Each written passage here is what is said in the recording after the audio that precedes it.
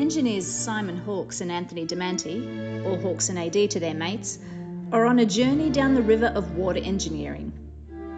In this podcast series, Hawkes and AD share their inspiring conversations with a cross-section of people from the water industry and beyond.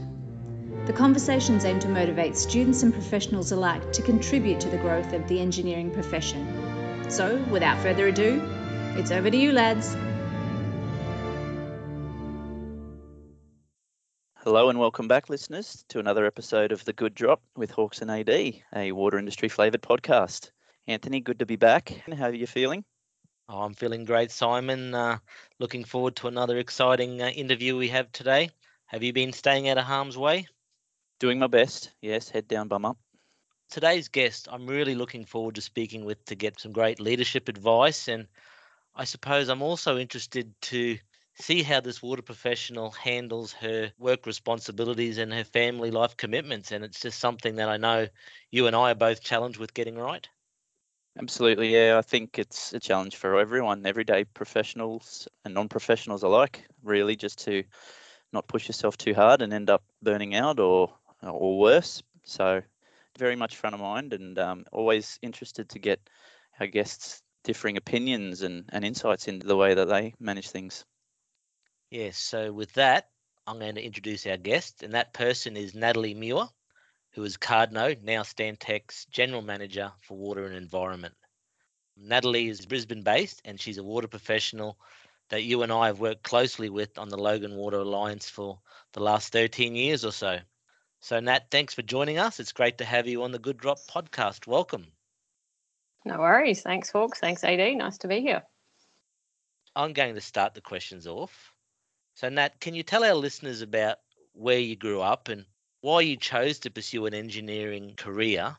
And I suppose, was there a particular moment that, or person, say, that led you to working in the water industry? Yeah, sure.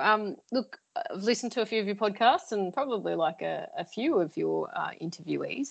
I grew up in the country, grew up in Stanthorpe, wine country for you, AD. I didn't know that at all. There you go. It's a lovely spot. A very nice spot to grow up. I actually spent most of my high school years deciding that I wanted to be an accountant. Yeah, interesting. Really enjoyed accountancy and some of the business subjects. Did all of that stuff through my grade 11 and 12, and then had a bit of an interesting moment in grade 12, I think it was. We had some challenges with our accounting teacher, and to cut a long story short, I basically ended up teaching our class accounting, and somehow that made me decide that wasn't what I wanted to do. So I had to do a bit of a quick pivot around what it was that I was going to do when I left high school, and look through what I vividly remember was the Red Book that had all the different careers or different courses available. Stumbled across environmental engineering and went, oh, you know what? That sounds like something that would interest me. Bit of the environmental side, always had a bit of, I guess, a passion for improving the world. And I guess the engineering piece made it quite tangible as well. So some positive impacts that I could have on the greater world. So that was a very quick pivot, and then followed moments of panic when I realised, yeah, you know, how stubborn I was about saying, no, I want to be an accountant. I'm definitely going to do accountancy and business practices or whatever else. I'm not going to do maths 2 and physics. Those decisions kind of came back to bite me, and I had to quickly work through whether I'd have enough prerequisites to get in. Fortunately, I did.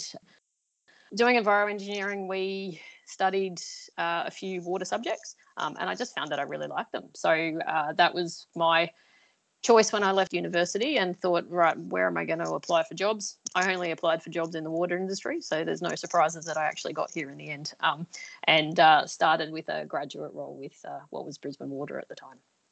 So, yeah, interesting when I kind of reflect back on it that, yeah, I don't know whether it's focus or whether it's stubbornness or maybe a little bit of both. But, yeah, it was a little bit of an interesting journey. But I think once I found my feet in the water industry, I've never thought of doing anything different, really. It's quite a left turn from an accountant, that's for sure. It is and it isn't. In my current role, obviously I do a lot of financial stuff. And I guess the other career that I had thought about at one stage was to be a lawyer. And again, contracts and legal stuff is a really key part of being a leader within a consultancy business. So in a lot of ways, I kind of get to do all of those pieces, but took a different way to get there. Yeah, that's the funny thing about consultancy.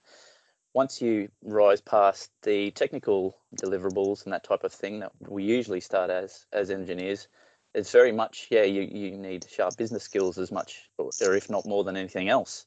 So, Absolutely. tax accountancy, and you do see a lot of, global consultancies being led by accountants.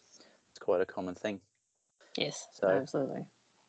Yeah, it's just great to have you in the water industry, Nat. There's enough accountants. We need great engineers like yourself. So good choice. Absolutely. And so you're currently Cardno, now Stantec's General Manager for Water and Environment. Can you tell us about your journey into management and leadership? Had a bit of a look through your career in passing through your CV, probably a planner by background, you might describe yourself, but definitely more so now, or very much so in the leadership space. And that's, I suppose, one of the things that Anthony and I have enjoyed learning from about people and who we've spoken to in terms of their experience with leadership. So love to hear what your general day looks like and basically your impressions of leadership and how you've managed it. Sure. So I guess in terms of my journey, as I said before, I started with Brisbane Water. As you say, probably a network planner would be my technical background. I moved to Victoria, worked for Yarra Valley Water for a few years in the early 2000s, I guess it was. And that's really where I started my leadership journey. Stepped into a team leader role there, running what was called our backlog program, so looking to provide sewage services to some of the outlying areas in Victoria, so in the Dandenongs really. And then before I left Yarra Valley Water, I ended up running the Water Capital Works program for the business. So that was, again, a really good opportunity to jump in and do some capital works delivery and all those sorts of things. Yarra was a fantastic place as a breeding ground, I guess, for great leaders and also to start your leadership journey. They had fantastic support structures, lots of really great training. I think really, that strong appreciation that people leadership is it's a different skill set to technical leadership and really took people on that leadership journey. So that was a really great way to try and step into that leadership journey with the support of great people and great programs to really help sort of develop those skills. But then I think it was 2005, I headed back to Queensland, joined Cardno and haven't really left since, stayed there ever since. So, and inside Cardno, I guess I've taken on again a number of leadership roles. Focused initially in the water business, so was a business leader for our water business for a number of years. But I guess over the last 5 years or so, have also then diversified into other leadership positions. So great to take on a leadership role in an area where you're comfortable and where you've got your technical knowledge. But the stretch and the real change for me over the last few years has actually been to diversify and lead other parts of the business. So at one point I was running our Southeast Queensland business, which was water and transport and asset management, geosciences, buildings, all sorts of weird and wonderful things. And so a real change, I guess, and a real journey as far as leadership's concerned to find your own strength in that, because you don't have to be an expert in something that you're managing or taking that leadership role in. You need to be able to know how to ask the right questions. You need to be able to foster the right talent in the business and be able to give them the right strategy and direction. And so it can feel a bit daunting to start with when you're talking to people that you don't know anywhere near as much about their projects or their technical area as they do, but it's important to acknowledge that and then know what you can contribute to that discussion. So I think that's been a really interesting journey. In terms of my day, well, they're probably pretty varied. I do try to work around my personal commitments. I guess that work-life balance piece is about trying to prioritise the things that are really important to you. I also have a number of random hour calls, so early meetings, often connecting with the US, late night meetings, which is often through FIDIC or the Australian Water Association or some of the other organisations I'm involved in. So that's always challenging to kind of work those around everything as well. But, I guess I do spend my days in a lot of meetings, but, they might be just connecting with staff, my direct reports or others in the business, understanding how they're feeling, contributing obviously to key bids, strategies, all those sorts of things. At the moment, a big focus is obviously on integration with the integration of the Cardno business into Stantec. So I'm spending a big chunk of my time working in that space at the moment. Understanding workflows and parallel capabilities and gaps Yes. and things like that. Yes, and how we bring it all together, which is always the interesting part. But there's some really exciting things as we bring all that capability together. Some great strengths in parts of the Stantec business where we don't have strengths, and vice versa. And so I think there's some really good stuff as we bring the business together. Just got to work through all of the challenges of the integration. Yeah, they're always the real challenges for any merger or acquisition, where I guess are looking for a dance partner that has a complementary set of skills or, capabilities in the market, and how you can best balance some of those points that you raise in terms of distilling out what are the important things to learn as a leader, and how to engage your staff and things like that. Do you have any good leadership lessons that you can share?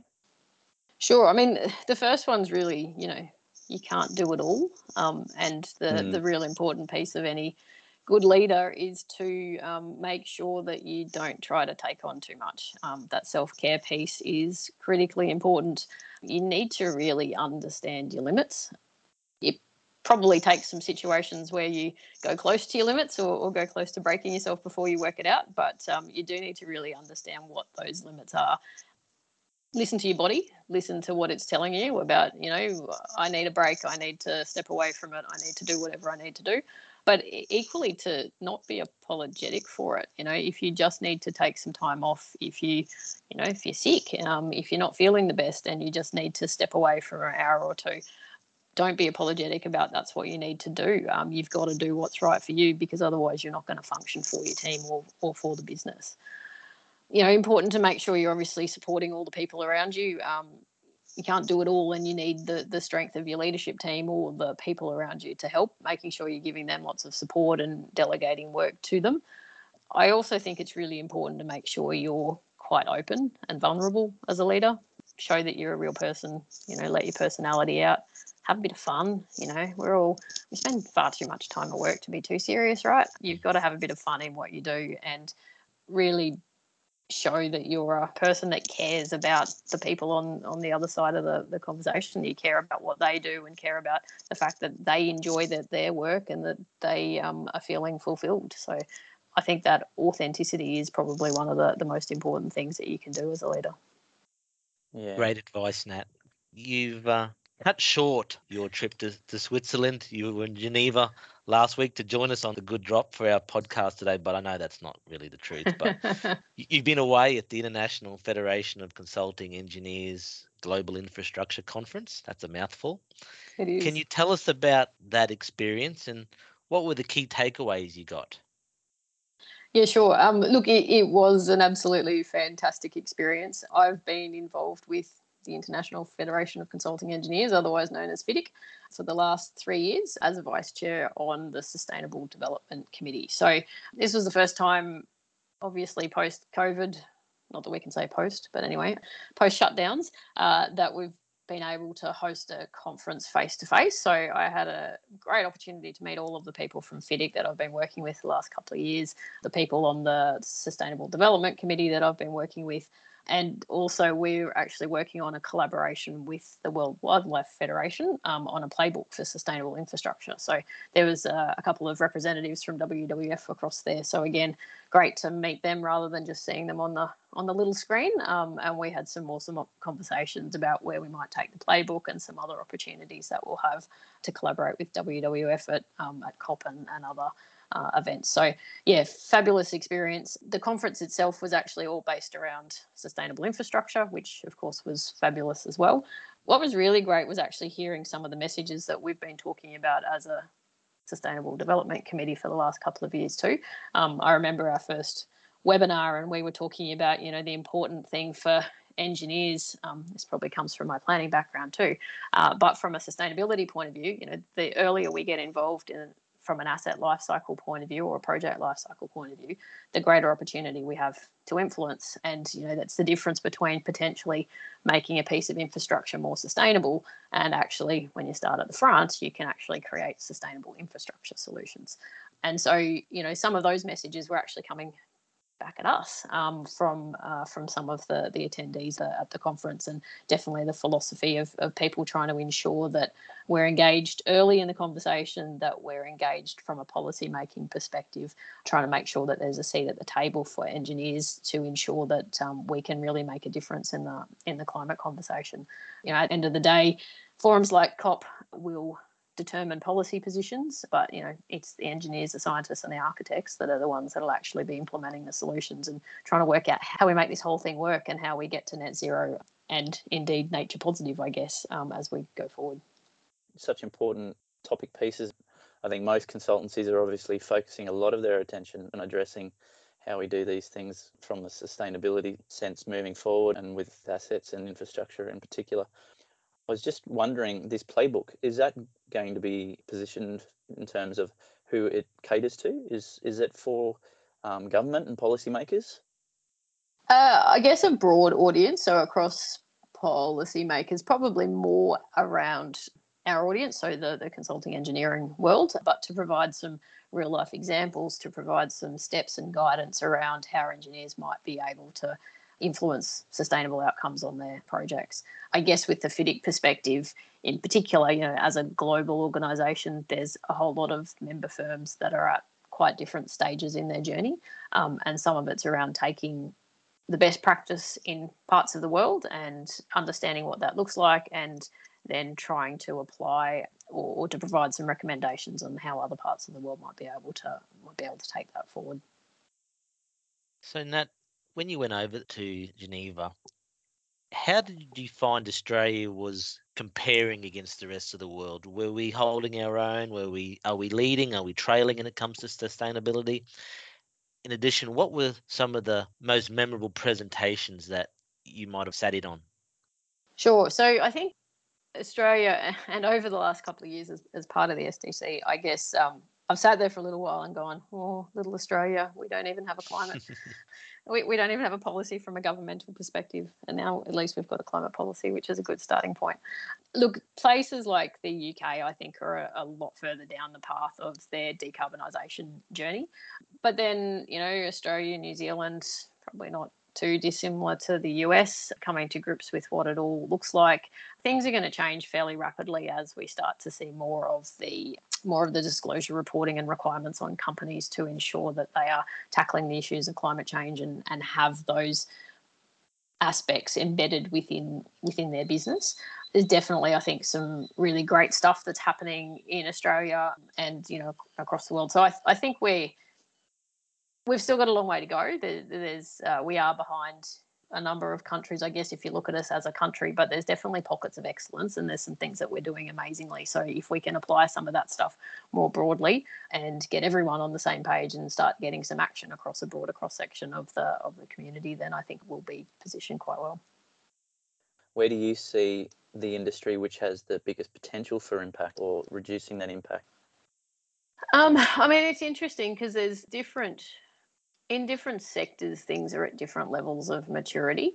Inside some of the vertical infrastructure, the buildings parts of businesses, and this is probably a general comment across all Australian businesses, all of that ESD, I guess, as it was called, is quite strong and quite well developed. In other parts of the business, it's more developing. I think we're fortunate in the water industry that the environmental linkage is quite strong. I think water professionals understand that everything we do has a strong and quite intimate link with environmental impacts. And so therefore the sustainability piece has been something that has been on the radar for a number of years. Been good to see that conversation changing from SDGs to circular economy to net zero and all sorts of things. So it's been a good evolution across the water business. But look, I think, the big stuff that people are talking about is really the whole energy transition piece because it's monstrous. And, that comes into play for our mining companies who want to head towards net zero mining, but equally for the government organisations and utility providers to try and go down the energy transitions piece. So, huge bodies of work to do in terms of electrification of vehicle fleets and what that means in terms of the transportation journey as well. But I think the energy transition piece is quite significant. Nat, you're leaving me hanging on some of these incredible speakers that were over there. You got to tell me, what was the drive home message? What was the most memorable speaker you sat in on? The most memorable speaker was the governor, I think he was, of a place called Lagos in Nigeria. So it's one of their large mega cities, and he was talking about their journey. There was actually a speaker the previous day on a panel, so she was also from the same location. She talked about the tiny buses that they have. So they really have no system of mass transit. So I can't remember the number, but it was some phenomenal number of these tiny buses that take about 7 to 12 people at a time, and that's what's trying to transit the city of 25 million people.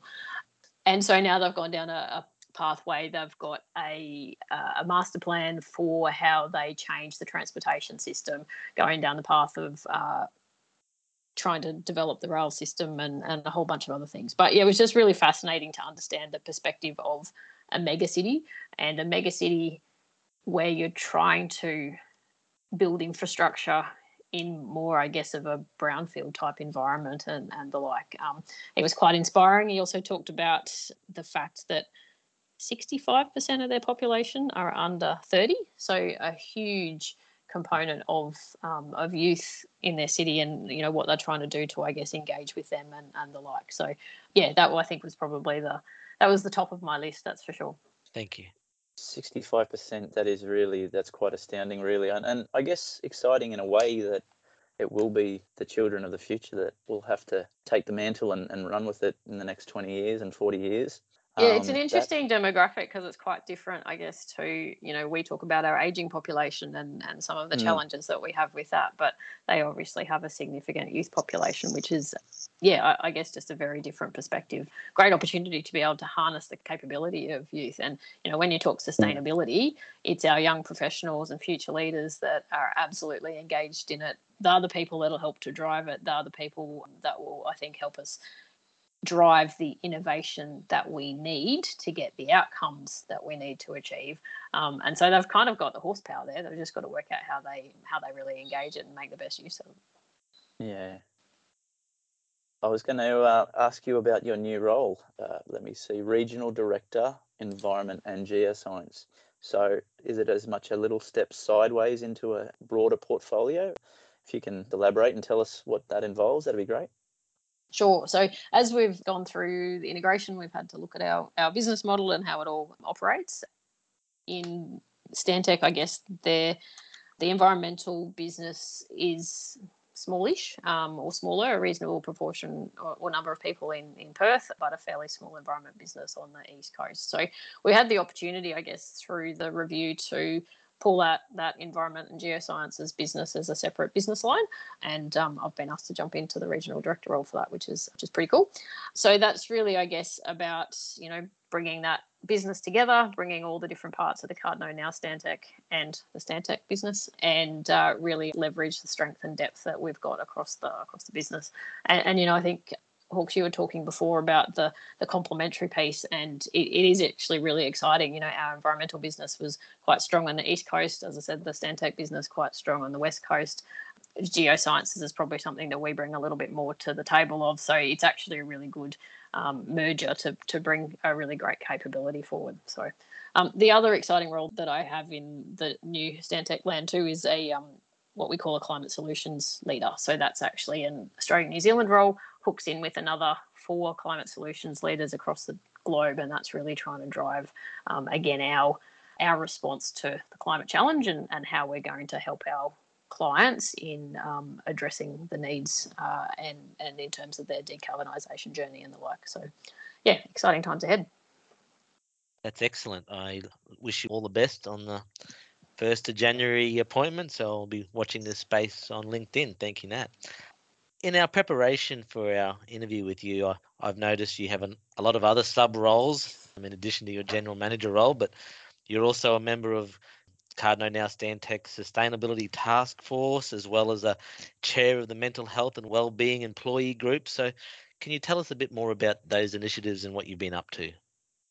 I can. I definitely like collecting extracurricular hats. Seems to be a habit of mine. But I reflected on that a little while ago and I went, you know what, though? This is the stuff that really drives me and this is some of the stuff that really helps that passion and that energy, which is great because, you know, your day-to-day job is great and I love what I do too, but you can get a bit caught sometimes in the day-to-day doldrums that when you get involved in some of these additional initiatives, it's a real energizer. So, so I am pretty good at collecting hats. But anyway, in terms Amazing. of...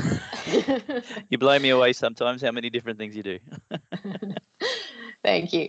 Look, in terms of, so the Sustainability Task Force, that was something we pulled together a couple of years ago, really just trying to connect people across the globe who had a passion for sustainability. I guess as soon as that comes up, I'll put my hand up and got involved in that. We were responsible for pulling together the first sustainability report. We've done a lot of, knowledge sharing and the like.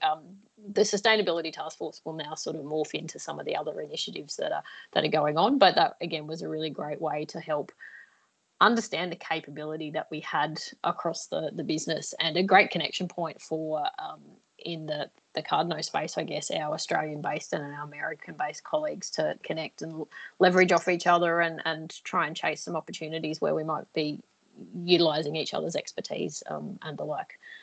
Mental health working group's the other one you mentioned there. So that's a working group that spun out of our overall diversity and inclusion strategy. And there was, I guess, a point in time when there was a call for volunteers to get involved in some of the D&I initiatives. I started looking across the gamut of things that we were doing and, you know, there's a Women in Cardno group and I kind of went, yeah, but I'll get involved in that anyway. There's the RAP committee, which I sort of thought that's a really important initiative, but I think that that's part of my job is to make sure that we're actually advancing what we do towards reconciliation. And anyway, after looking through them all, I went, you know what, mental health is something I probably don't know enough about. So I put my hand up to get involved in that one. And I don't seem to be able to get involved in things without leading them in the end. So ended up chairing that working group, which has been fabulous. And we've rolled out some really cool initiatives, things associated with, you know, Are You OK Day, with Mental Health Day.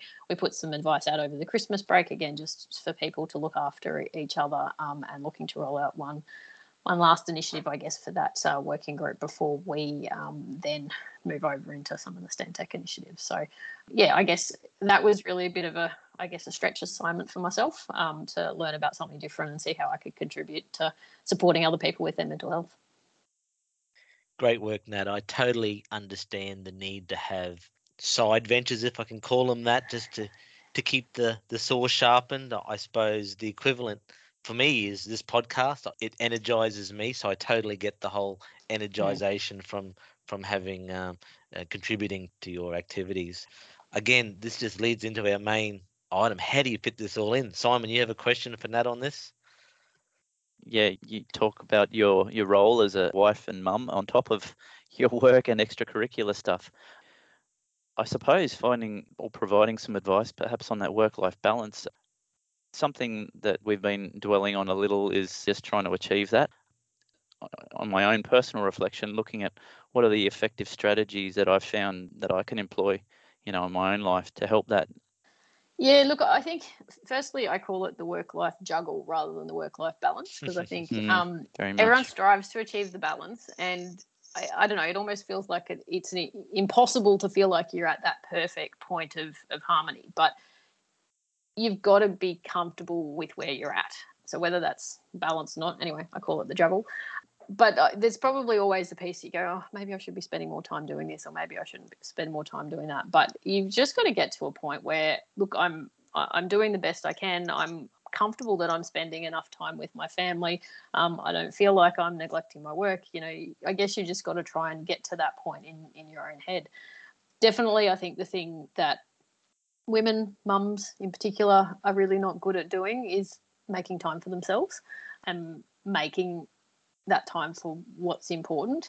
Because at the end of the day, yes, we only have a finite amount of time, but it's all about prioritising. And if you say that something is important to you, it might be some of these extracurricular things that we were just talking about.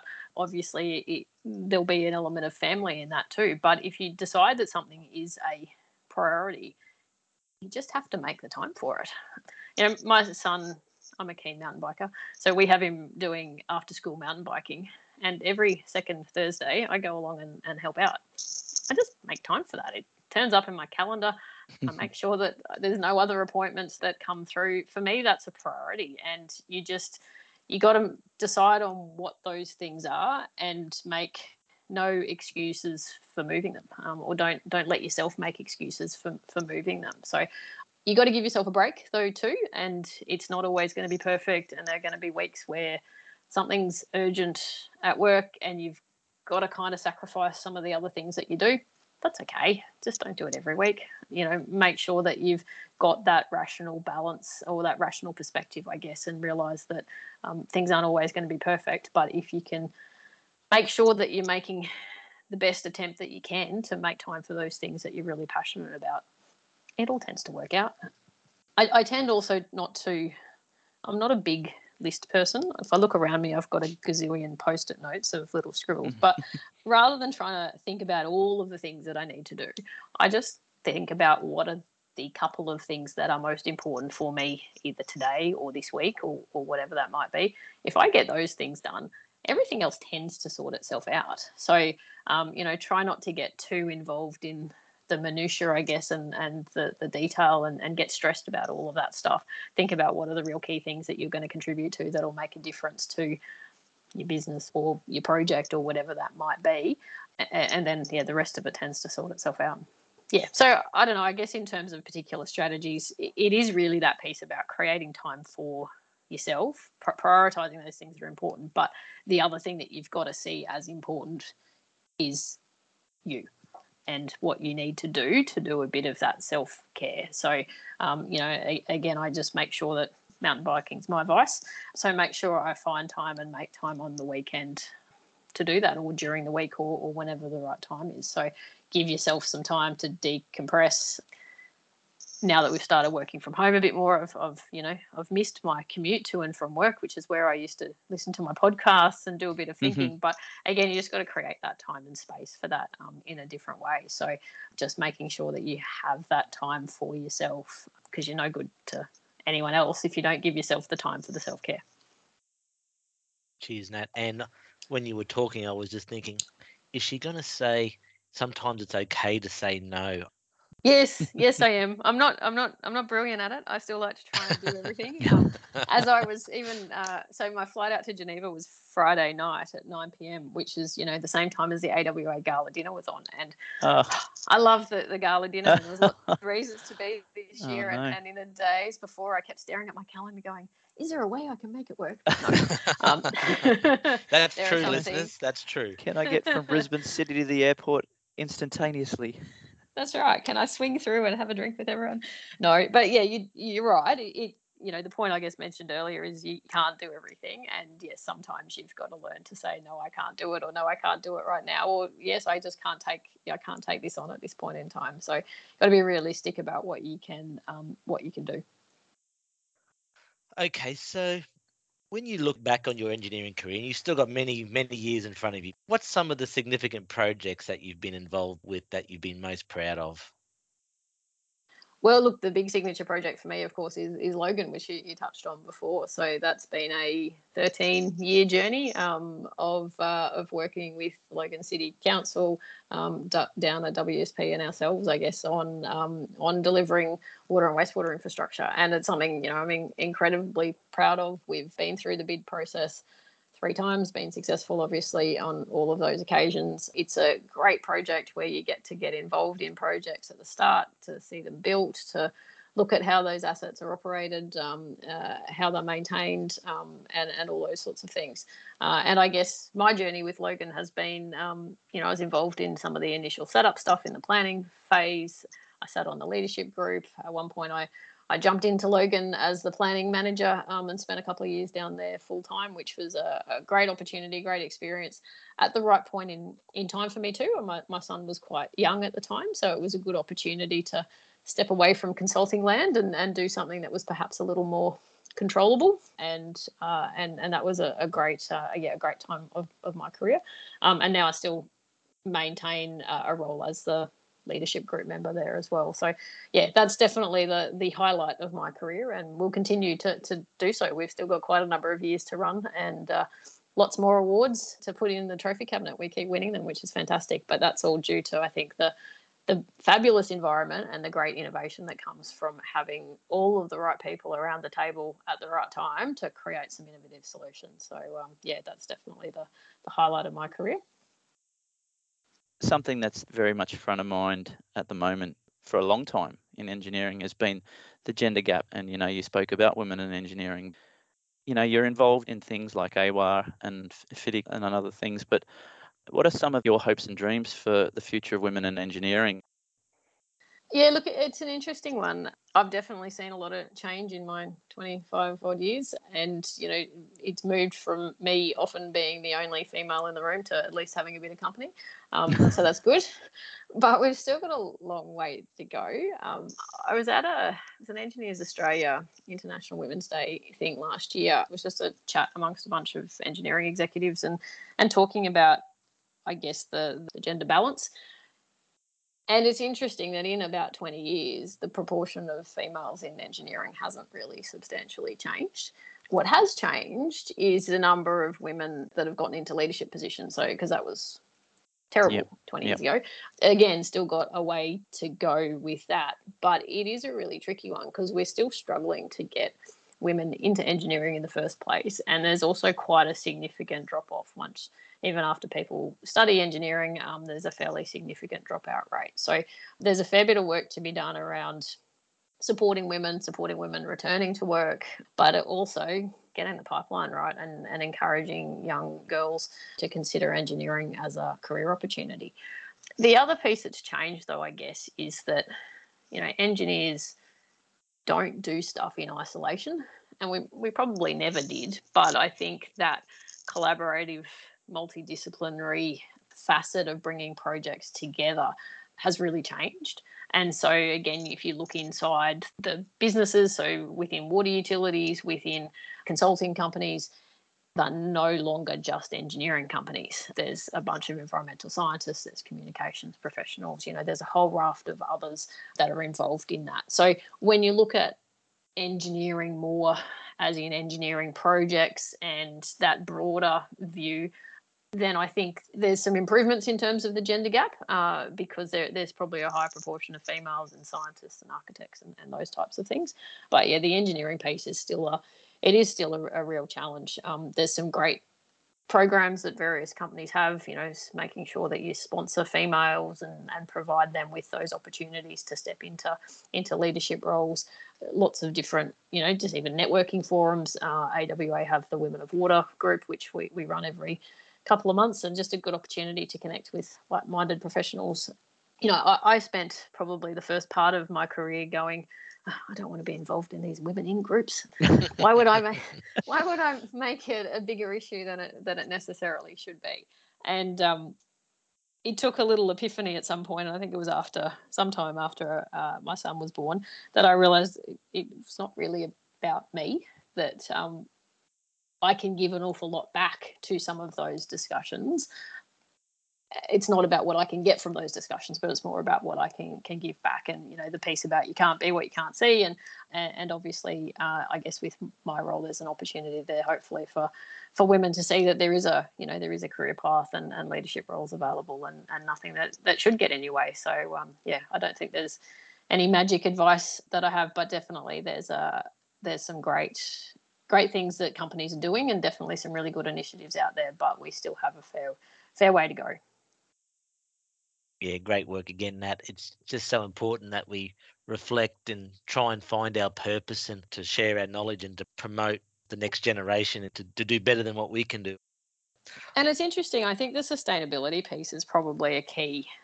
It's a key way to potentially, I think even engineering itself has an identity issue. You Google engineering and sometimes you see train drivers and all sorts of weird and wonderful things.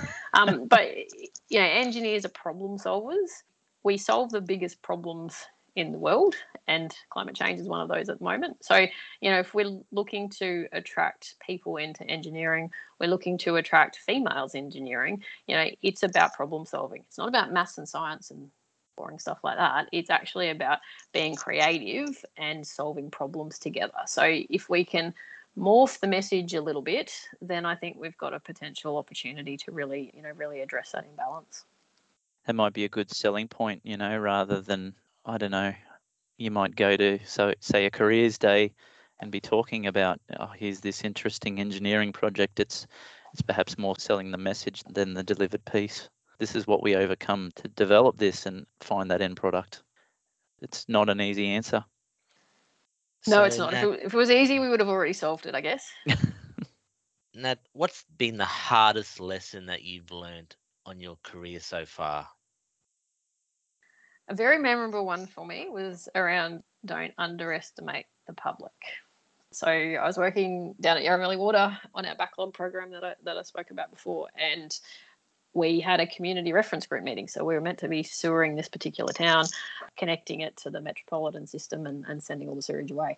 There was an existing local treatment plant that was going to be decommissioned, and it all kind of goes from there. My boss at the time had some sort of family drama, so I was unable to make it at the last minute. I'd only just been introduced to the project and the program, didn't know a whole lot about it. You'll be fine, he said. You'll be fine. It's all good. Famous last words. Famous last words, indeed. And there'd been some previous reference group meetings, but there was, I think, a particular key player in the community that had been away. That's right. Had there'd been enough research done, we probably should have known about this person and been prepared for them, but we absolutely weren't, and I certainly was not. And I went to talk about the benefits of connecting it, to talk about, the pump station's going to be fine. It's going to be a whole lot better than the treatment plant that you've got there at the moment, and talk about all of those positives. And he just went off on a rant and a tangent, and we completely lost control of the meeting. So, yeah, big lesson in community consultation there, and something that never ever forgotten. Identify the problem creators in the group, deal with them ahead of time. Do your research, absolutely. Do your research, and make sure. I think the other piece there is to make sure you're really clear about what you're consulting about if you're in that consultation piece. And all of those things that I know now, I knew nothing of, and just was I guess flippantly sent along to this meeting. It'll be fine. So yeah, definitely would be better prepared for any of those meetings in the future, and also be insisting that we do a lot more homework beforehand. Thanks for sharing that lesson. It's always important to get these negative experiences and learn from them so they never happen again. So sorry to bring back those painful memories. Sounds like you've recovered and learned a lot. It's quite some time ago now. Yeah, I think we've probably got one of those projects in our memory that have affected us personally, definitely, because we've not treated it or been a little light in our consideration of either the community or the environmental impact. Absolutely. Yeah. I was going to ask, what are the things that you could maybe tell our listeners about what motivates you? Look, it all comes down to making a difference, I guess. When I was in primary school, I don't remember the poem, but I remember that there was a poem we read every day, and there's one line out of it, which was, I want to leave the world a little kinder and a little better than I found it. And for whatever reason, that has just stuck in my head. And there's lots of things that you can kind of draw from that. But it was really the piece that sort of, I guess it just sort of drives me to make sure that what I do has a positive legacy, I guess, on our world. Thanks again for sharing that. In your leadership role, you're prone to successes, and that's great, but you're also prone to dealing with failures and disappointments. And that's something that I'm keen to learn from you on how you move on from those times and issues. It could be a lost proposal or someone that's on your staff that's decided to move on. Can you talk us about how you deal with that? At the end of the day, you've got to try and not take it too personally. It is hard because you get invested, you get invested in the business. I'm very passionate about the people that I work with. I enjoy working with them. I enjoy the business and have great ambitions, I guess, for the business that we work in together. But you can't control everything, and not everything is going to go your way. So you've got to try and, I guess, not take it too personally, but also, I guess, think about, what does it mean? What can you learn from it? And all those sorts of things. If someone's leaving the business, yes, it might be really disappointing, but, if it's a great opportunity for them, what are you going to do? You know, you got to support people in their career growth as well. You hope that maybe they'll come back at some point in time, or you'll get the opportunity to work with them again. So, yeah, I guess, as I say, it's really just about thinking about the bigger picture. If there's things, you know, a lost proposal you talked about, obviously you got to think about, well, what can we do next time? That's obviously a good opportunity for reflection. And similarly with any of the things, if it's something that hasn't gone well or a disappointment, what can you learn? What can you take forward? Nothing's ever a failure if you can learn from it. So if something hasn't gone as you anticipate, well, make the best of it and try and take something away from it, because then it's never a wasted opportunity if you can at least learn from it and move forward. I'd like to share one of my sayings, or one of my thoughts is, if you fail forward, it's okay. You're getting closer to your target. So there's something back to you. I've got one more, Simon. You know, we both worked with Ian Cameron at Logan, and he was a big part of my career, and he drummed into me the importance of setting career goals. Mm-hmm. Can you elaborate, if you're willing to share on some of your goals? What's on the list? I know you're not a list person, but well, it's interesting. So my goals are probably a little different. I've always struggled with the "what's your 5-year goal" question when people ask you that in an interview, because I've never been one to say, "Oh, I want to take on this role," or "I want to be a CEO," or "I want to be whatever it might be." My goals are more about actually getting the juggle right that we kind of talked about before. So, you know, my motivation, I want to make a difference. I want to contribute to the industry. I want to do things that are meaningful. So from a job or a role point of view, I want to have a role that challenges me, that drives me, something that inspires me. But it also has to be one that allows me to have a balance with family and with my time outside of work. So, you know, there are times when maybe there's something that's not an upward step, maybe it's a sideways step, or maybe it's something different. But I guess I use that as a bit of a framework to evaluate opportunities that are in front of me. It's a little bit of a one step at a time scenario, look on the horizon, and I've probably been fortunate to have a lot of opportunities come my way at the right time. I don't think I've had the opportunity to be too bored with something to be looking, looking too far ahead. But probably not. I'm not a big one as far as, this is specifically where I want to go, because I'm also a believer that, you know, the path is windy. So if you say you want to be X, then if you're doing something that's not on a direct path for it, you might end up being disappointed, but it may end up getting you where you need to be. So I guess I'm a bit more around what are the things that are important to you, and to me that is trying to get that balance, be able to make sure that I do need to be passionate about my job. I do need to be someone that is driven and really enjoys my job. So that's a really key thing for me. I couldn't go and drive a truck. So, you know, make sure that I've got a role that allows me to be challenged, that I can always create what is that I want to do that will help challenge me and drive a particular direction. So that's, I guess, where my goals come from. Yeah, when you look back at, say, what your goals were, you realise that they're nowhere near what you actually probably want now. The goals that you had 6 months ago, or say 3 years ago.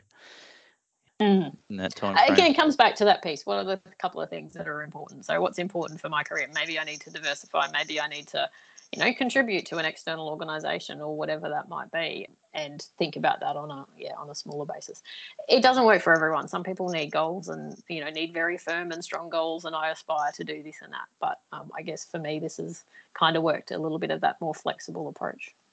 Well, you can tick off that box which says go on a podcast, because you're doing an excellent job so far. That's right. Perfect. You mentioned your mountain biking. Is that your one and only favourite pastime, or have you got a few to elaborate on? Oh, look, nature, I guess, is I do enjoy being in nature, and that's sort of where a bit of that stems from. So mountain biking, a bit of hiking, a bit of camping. That's sort of how we enjoy spending time. We bought a camper trailer just before COVID, so try to get out in that a bit. The wet weather of late hasn't been the best, but so that's all fun. In terms of the mountain biking, I actually coach mountain biking, so I'll spend my Sunday afternoons coaching kids and spend time during the week helping to run the club, of course, too. So yeah, that's another, I don't know, outlet, I guess. And that's fantastic to see. You know, we coach kids as young as 5 to come on their their little bikes and not really know very much, and give them the skills and confidence to be able to get over some obstacles and hit the trails. So, so that's another great way of giving back and really energising.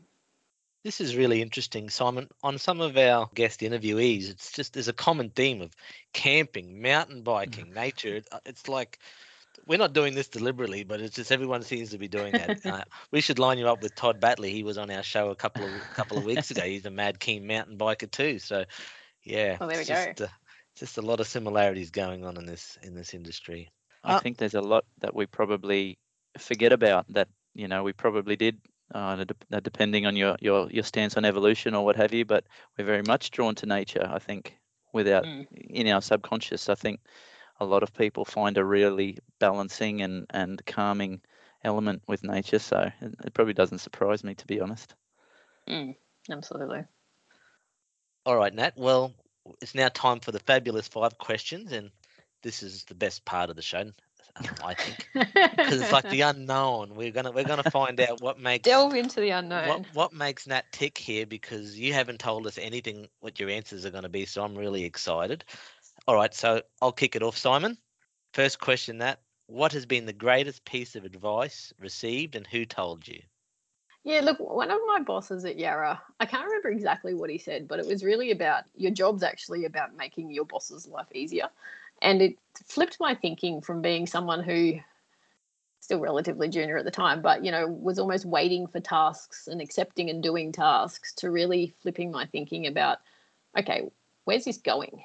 What do I need to do this for? And, and when I appreciate then that he had to send it so that it went to the executive team or whatever it was, I'd try to just make sure that I framed things in a way that it could do that. And, in the consulting world, obviously it helps you in terms of framing around if it's going to a client or if the client needs to get it to their board or all those sorts of things. But yeah, it was, I don't remember the specific piece of advice, but I do remember it really flicking a switch that sitting here and just doing my job isn't enough. I've got to actually help my boss and do what it is that they need, and try and make sure that what I'm doing is contributing to what they need to do. So I was just going to say that there's probably another piece, again, around being quite pragmatic. I vividly remember driving home when I was pregnant with my son. It was 7 o'clock, which wasn't unusual at the time. And I'm driving home. I think it was raining too. I'm going, how's this going to work? How's this going to work? I've got this child at 7 o'clock. How's this going to work? But anyway, I just put on a pragmatic lens, and it's like, well, millions of other people do this. Surely you can make it work too. And then started to sort of think about, well, everyone panics about whether they've got everything organised for when the baby comes home. Well, there's a bed, there's clothes, what else do they need? The rest of it we can sort out. So a bit of that pragmatism, I think, is always important too. What's really important, get that stuff done. The rest of it will sort itself out. It comes back to your list. You can write down 20 things on the list, but really it's those important 1 or 2 things that bubble to the top. Like you say, the baby lists are notorious. People Yes. have this idea of having all of these things that they need, but really they only need a blanket and a bed and milk and food, the 5 essential kind of things that we have. Yeah, exactly. Question 2, who would you like to share a dinner with and why? Yeah, it was interesting thinking about this, but look, I'd say my nana. She was a very, very special person in my life, and just, would really love to have one more dinner with her. So, if I had the one choice, that's who it would be. It's lovely. Very good. What would you have for dinner, you think? Lamb roast? I don't know. Oh, lovely. Pork roast? Got to have the crackling. Oh, yes. Oh, yeah. Okay, so number 3, what is your greatest non-work related achievement? Oh, look, probably, the typical parent response, but it's my son. Having him 9 years ago, it was his birthday the other day. So, amazing to see him develop and to really grow into a young man. And can I push you for another one? Oh, I don't know. I struggle with thinking anything more than that. I did come up with a fun fact, was that I once performed a trapeze at an AWA event. So that was a bit of an achievement. That's pretty good. That's spectacular. There's even video footage. Oh, wow. I'll have to dig that one out. Do you have your heart in your mouth when you see him on the mountain bike flying down the hill? Sometimes, yes, sometimes. It's all about control, I guess. And yes, and same with any of the other kids too, that if you know that, if you can see that they're controlled, it's all good. But sometimes they're like, writing checks that their body can't cash. And you get a bit worried when you see that. Okay, question 4. Favourite place to travel to and why? Kind of hard to choose. Obviously, as I said before, we love camping, and it's good. In fact, with our camping journeys, we get out to lots of different places and very rarely go to the same place. Locally, I guess, also love going to Tassie. Lots of great mountain biking and hiking, wineries, distilleries, good food. Yes. It's kind of got it all. And obviously lots of great places overseas, similarly, New Zealand, Japan, Canada. I don't know. Anywhere I can get on my bike, pretty much. Excellent. The mountain biking holiday, yeah, I've not tried That's it, but it does sound appealing, I have to say. It's good fun. You just have to be a little careful to make sure you return in one piece. Yeah, I can imagine the travel insurance is definitely at the right level. Indeed. Okay, and question number 5. And Simon, by the way, I'm going to slip in another question after this one for Nat, something that I haven't even told you about. So there's actually going to be 6 questions. Yeah, superior 6. So question 5 is, Nat, what is your go-to drink? A red, white, or other?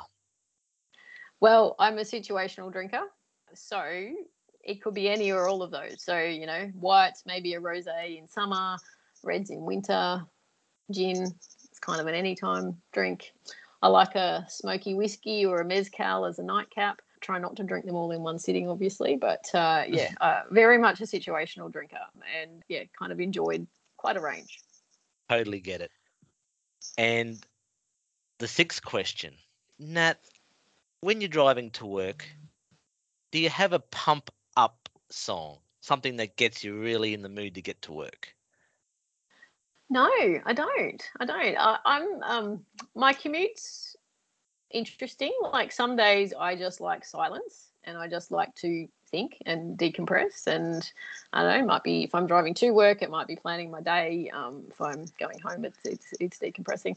Other days, yes, I'll turn the radio up, usually to some trashy 80s station or something along those lines, and sing along. Or other days I'll listen to a podcast. So it's definitely not a fixed habit. It just depends on my mood on the particular day. Fair Pump enough. up song though. Yeah, maybe I need to try that. Yeah, I Oh, thought the Tiger.